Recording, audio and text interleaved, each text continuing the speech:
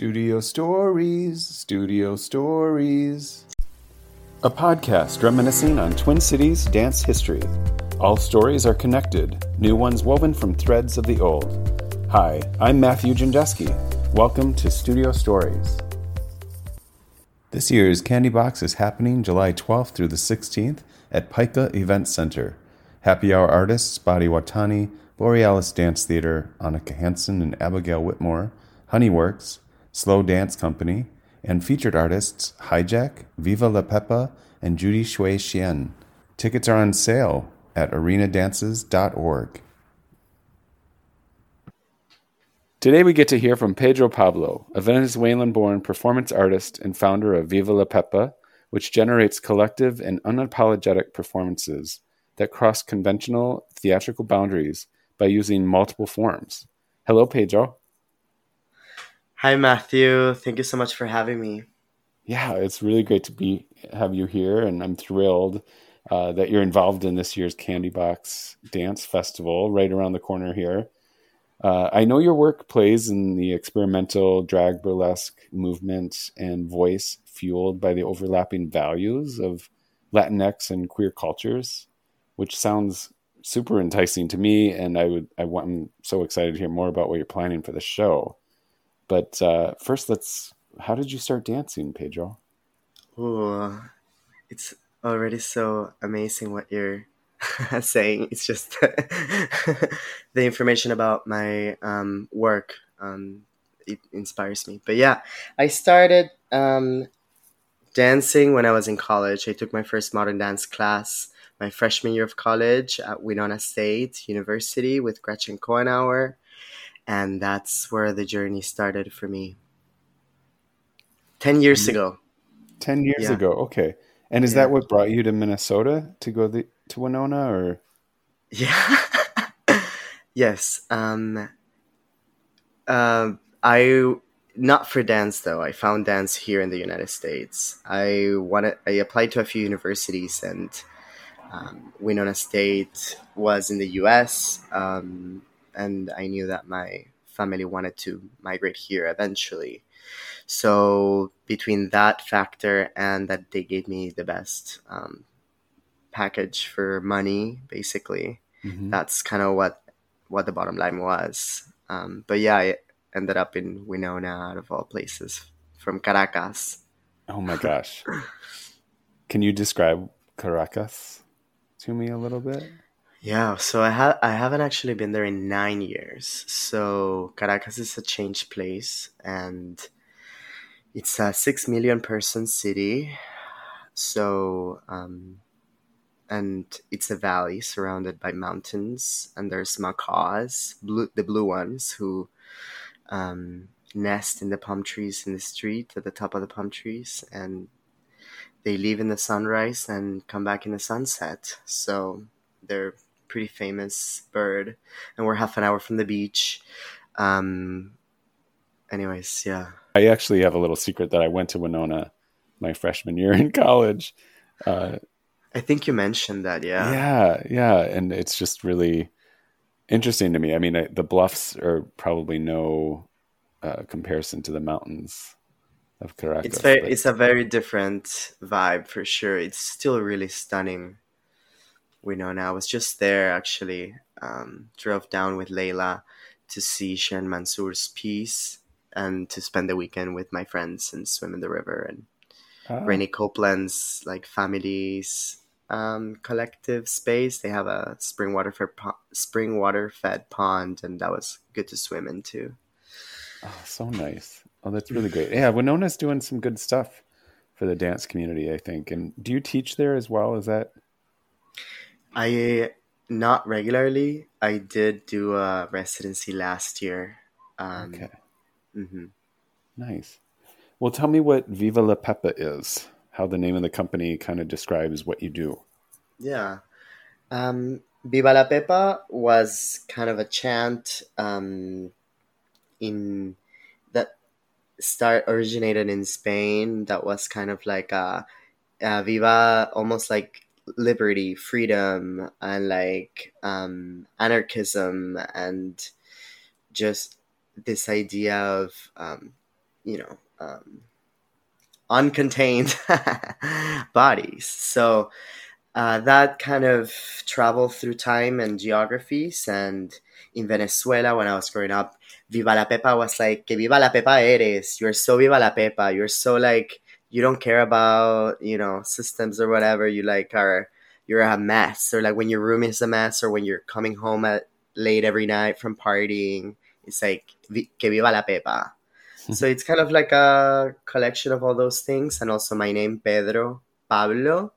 Um, in my teenage years, I was called Pepa by my friends. And that's also where my drag name comes from, Pepa, Doña Pepa. Okay. And I of course was like Googling to do a little research on you, and I guess was there a soap opera named Viva la Yeah, Pepa as well? yes. Yep. I think Interesting. only one season. Yes. Okay. But that, I think that you mentioned a little bit of maybe melodrama as part of your work a little bit sometimes. Interesting. Nice. So you mentioned you have a drag persona, Doña Pepa, and that kind of grew into Viva la Pepa for yourself. Well, I think more of like the having a holder, a name, a mission, values, and thinking about who I am, the work I make, and the facets of the work. I think that it wasn't that one led to the other, but they all inform one another. And they all grew together, and they are in ways in very separate tracks, and they're also just my body of work. So I think that's my focus in my life. It feels like performance and these three facets are the most significant to my personal journey. Yes. Okay. And were you creating work at Winona as well? Yeah, when I was in college, I was just creating just for the yearly dance show and for some classes, and I did a capstone project, like a 50-minute performance that became seeds for the works I have made and that I'm making. And yeah, they were kind of jumping off points. So I was very fortunate to have that experience my last semester, for sure. Yeah. And what teachers were you taking from there that you feel kind of inspired you or opened maybe your eyes to making work, or what inspired you there? I think when I talked about Gretchen, she really gave me the tools I needed to feel empowered in my generation process. And she really allowed me to run free in my identities, and also held me accountable in multiple different ways throughout my years as a very young adult going through college. Yes, yes. But and then there's another one, Jackie Paulson, who right now runs a Montessori school, who I get just such a boss, fierce, powerful woman mover who also introduced me to a lot of things that I'm still carry with me. I still practice. I still think about. And there's other artists that came through there as well that I got to work with and whatnot. And but yeah, I think the journey has shifted a lot for me. Also with my Saturn return entering, and me transforming and opening and understanding, right? Like I started dance as a way to heal myself through some of the extreme traumas I endured as a child and as an adult even.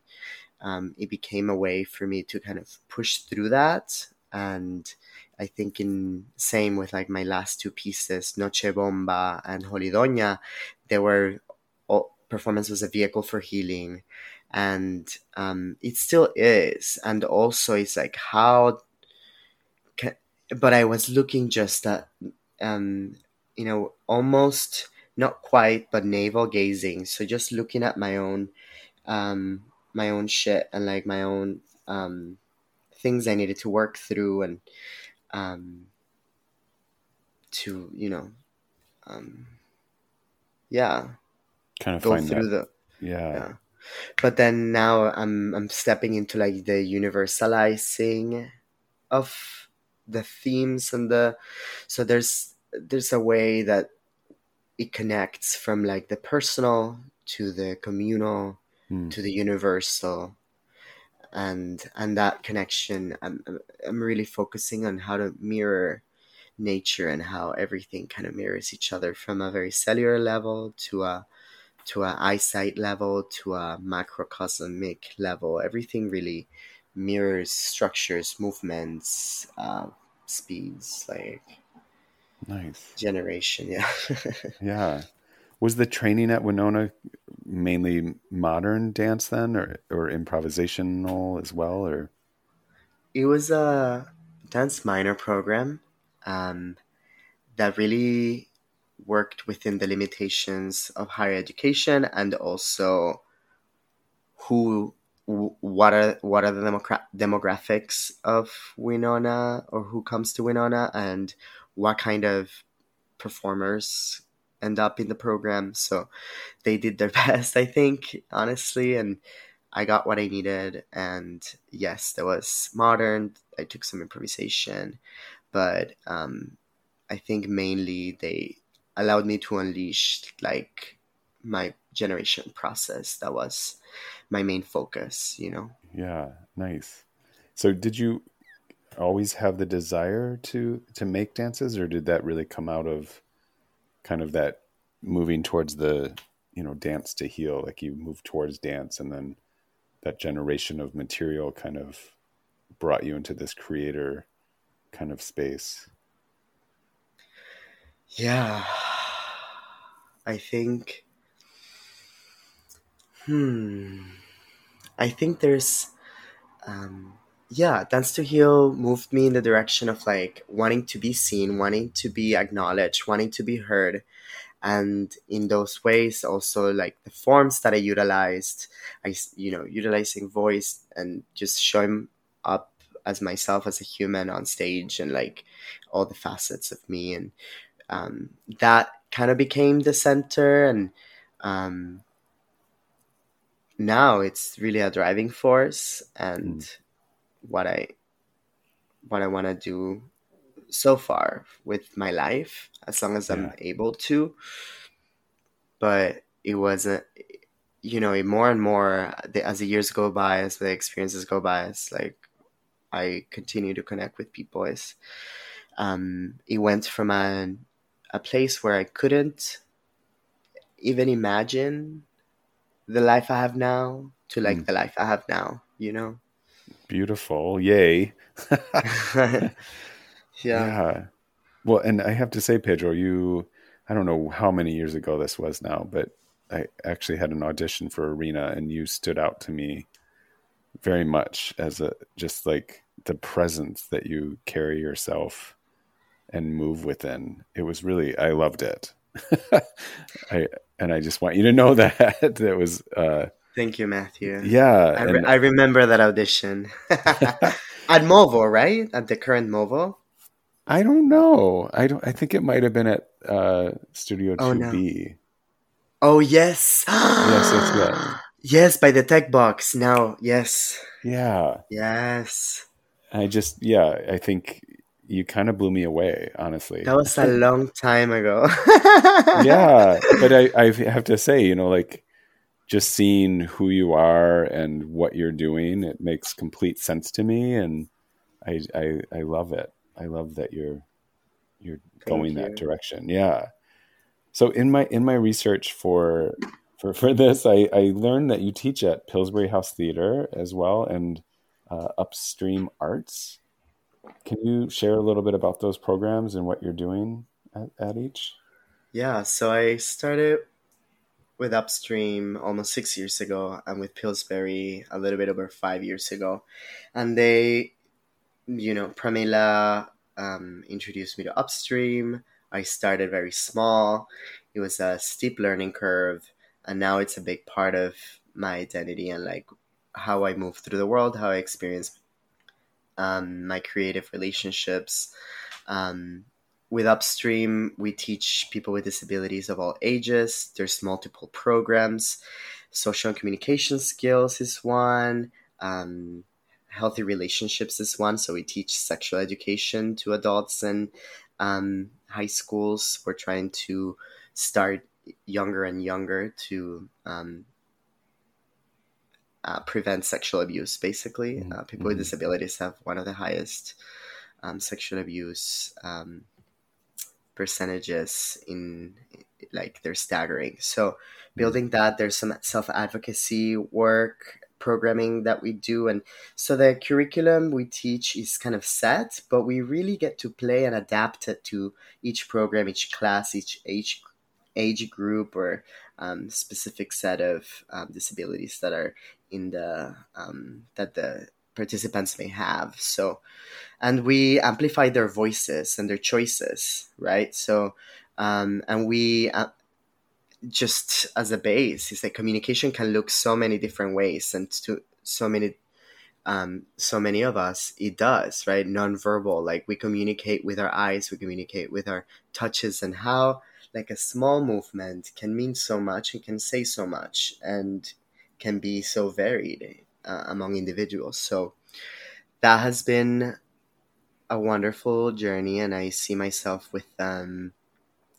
And the roster of artists is bananas. Like, it's really the creme of Minneapolis across disciplines. So if you take a look at the roster of artists, it's like it blows my mind who I get to like go to work with. And same with Pillsbury too. That building is filled with Magnites. Like, it's just, recently my supervisor Elizabeth just got a Magnite for theater. So and then I work with Massa and Mike Hoyt and Noah Raymond and Signy, who's just stepping in as the director, like the vision of the theater she's gonna manage. And I love me some Signy and the Mermaids of Minneapolis. I don't know if you've heard of them. Anyway, so it's just a building.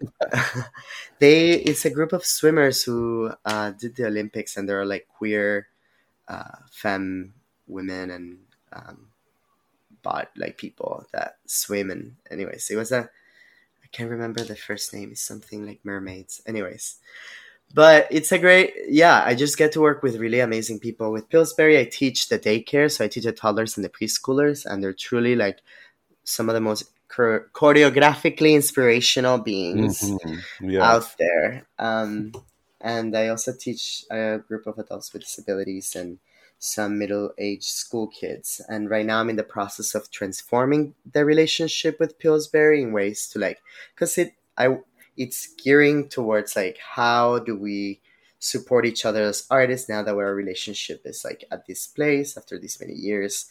How do I continue to do and make space for what I want to do and be supported by them? And how can I support their programming, like the Naked Stages and all the different kinds of... I supported Lightning Rod last year a little bit. So just seeing myself more in that direction as well. Yeah. Great. So like a little bit more in the curatorial aspect of the programs? Not necessarily curator, not curatorial at all, but to how do I infuse movement and the things I do into their programs, right? Okay. So like I taught a workshop recently with Naked Stages. I helped Lightning Rod with like space needs and navigating the performers through the building and things like that. So like, facilitating. Okay, nice. And where is Upstream Arts? Upstream is actually inside of Pillsbury. Okay. I thought I could recognize the like logo of it, but I was like, where is that? On their second floor, yeah. So you have a home base there. It's pretty well. Yeah. Mm-hmm. That's nice. And speaking of that, Pedro, where do you find rehearsal space in town? Is it through Pillsbury House Theater? And Historically, yes, Pillsbury has been the space I go to because it was free. Um, right now, I am collaborating with Open Eye Theater, so there we started using the green space in front of them, in front of Fresh Oysters, that is next to Open Eye. Right, so the update is that Jess Kielwerson, who's the architect for my Candy Box piece, is installing the things in the hallway between the lobby and the stage of the Open Eye Theater. So we're starting Tuesday. We will be rehearsing full time with the structures, so that's very exciting. Oh, yeah. Hmm. Well, I guess this is a perfect segue to tell me, what are you making for Candy Box? Sure. So it's called Contained Alive, and it's a research I started at the U last year in the fall residency. Then I went to the Berkshires in Massachusetts to do a retreat, and I continued some solo research. I'm thinking about plastic as a material. I'm thinking about plastic as the what our generation, or like our, when, if there are people here 500 years and they find, like, right now we find art from 500 years ago in the sand, and they will find plastic, right? And they'll have museums of anyways, that's a Mm. longer story. But just thinking about containment, like, that's the main one. Containment of bodies. So I would create little structures in trees wrapping plastic, and um, performing them or dancing them, practicing them. And then I wrap myself in that plastic wrap for Red Eye Theater's Job Site series. So it's kind of been ongoing, and now I get to work with four incredible performers and Jess as an architect. Too, the performers, by the way, are Sharon Picasso, Roxanne Wallace, Timmy Rayberg, and Genevieve Johnson. Wow, yeah. So it's a great group, and we're right now we've been kind of opening material. We've been rehearsing 3 times a week. We started 2 weeks ago, and um, opening material, finding, I bring some theory, like we talk about what are the things that I'm thinking about, or what are the stories or the historical events or the parallels in political oppression through governments and territories and borders, and um, othering of bodies, humanization of bodies, and fear mongering, and just thinking about that we continue, like it never stops, it just transforms the ways we contain people, like like prisons are Hmm. containment, and like we see it. And um, so on gender, I see it as a container, and like the children's migration camps, and historically how they began through colonization, and how that was the tool colonizers used for civil wars. I guess for it happened in the Caribbean to suppress the independence movements from Spain. So, and they bring death, right? So, to me, containers equals death. So, Huh, yeah, that's what I'm thinking about. So, bringing that in. yeah. Wow. And what did this uh, idea for this work, this inspiration for this work, come before COVID, or was it heightened by COVID, or kind of more realized during COVID? It all blew up in COVID, honestly. Yeah. Yeah. I was focusing on continuing this work with Celia, bringing it here last May. That never happened. Celia is the collaborator who I spent 2 months in Argentina last year and 6 weeks in Mexico this year, almost finishing the work. We're creating the duet. But so I was focusing on that, and I had just done Holy Doña the year prior, and really, like, COVID truly fucked me up in many ways, and as it did to a lot of us. And I think it cracked open my process, my desires, my passions, my inspirations, my questions, my um, everything.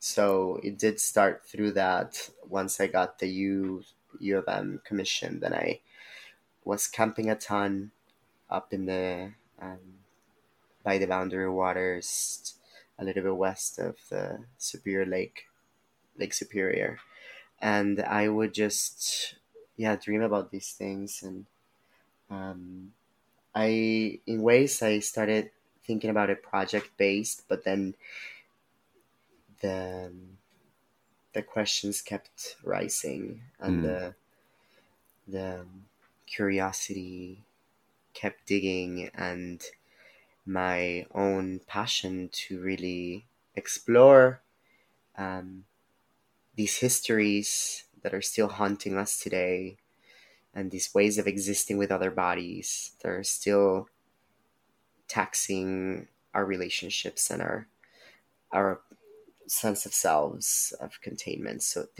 it all kept expanding and flourishing and taking me at different channels, and it was all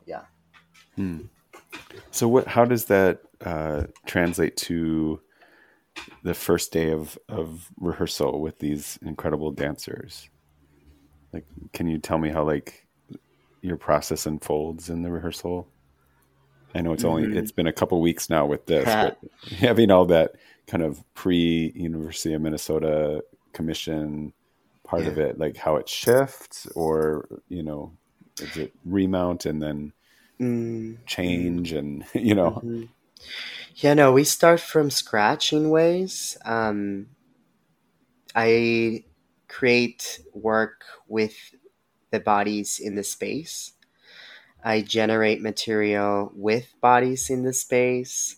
We all build together through different exercises. So I do in ways find inspiration from other processes I've been in that I've created, like the ones that you and and the one with Celia. There were some themes about ocean waves and things like that I did with Celia that translate or bleed into this process, and I just think about the task or the exercise through a different lens, or tipping into a different direction. So I come in rehearsals, and I share some um, ideas, I share some thoughts, I ask questions, I pose questions. So we don't really spend a lot of time talking at the beginning, really, but we just dive into different exercises, either depending on what I'm doing that day. Either I let them warm up and then we start into a thing, or like I utilize the explorations to get at some deeper generation, right? Like, I guess if you have any specific questions about that, because I don't know where to start, of like what kind of things we do, you know. It Yeah, was it sounds like it kind of goes by the flow of it. Like you might have a thought or idea. Do you have specific? You were kind of sharing a little bit about, not using or using information from the past, and maybe learning like this process really worked for that to get this kind of result, maybe, or to at least play with for the dancers in that process, that maybe you try it again and it's a whole other outcome, but it's like something about the crux of it. mm-hmm. I don't know if there's like, I don't want to say the word tricks, but like tricks, like you're like, oh, let's try, I have this thing called the mulate that I know is almost in every piece. and that's just like a movement generational generator for me. So it's like things like that. Do you have you know what? Not necessarily. I think that I try to do vocal warm ups and body warm ups that allow us to enter kind of imaginary places Hmm. and also real places. So there's something about the opening of the skin, the muscles, the bones, and letting information be translated and um, I try to open the body for expression and arrival and performativity.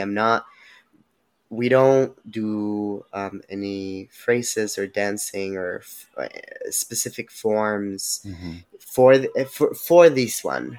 I'm talking about this last, this process because it changed a lot and it's kind of imploding my process.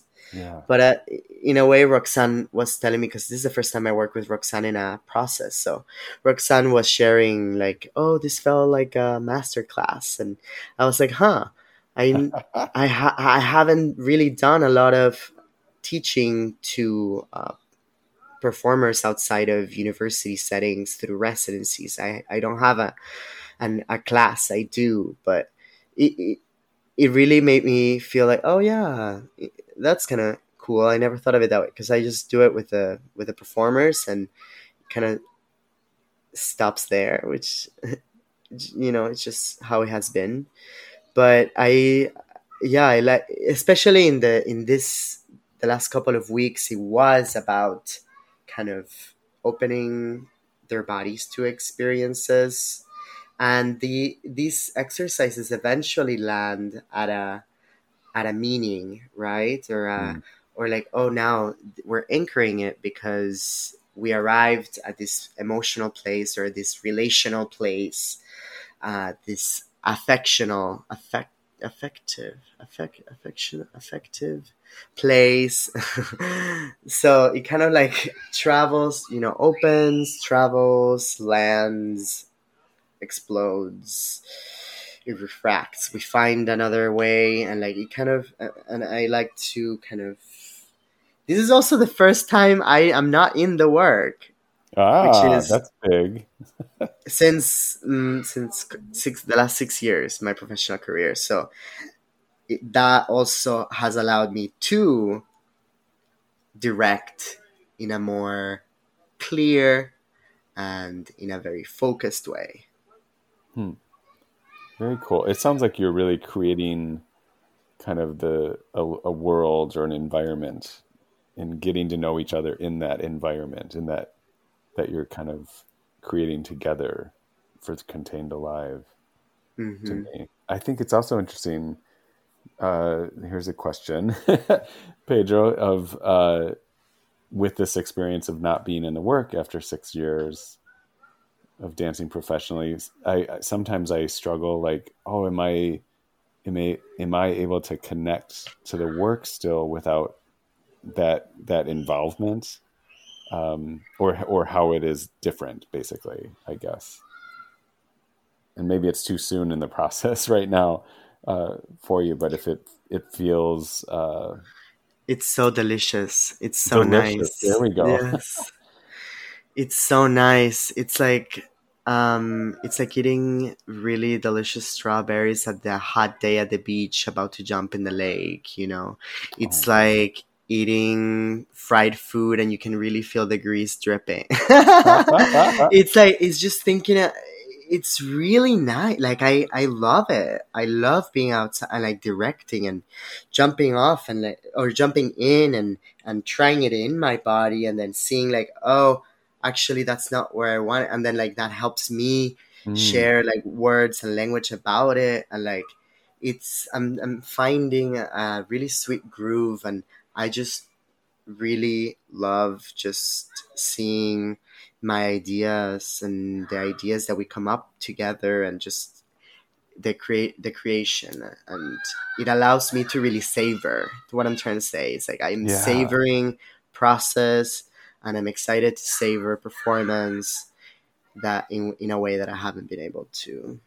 yeah, and I think it speaks to kind of going back to your upstream arts of the communication, of really learning how to communicate, because you're having to do that, you know, to with your performers, and to find that clarity of of your voice and like direction, right?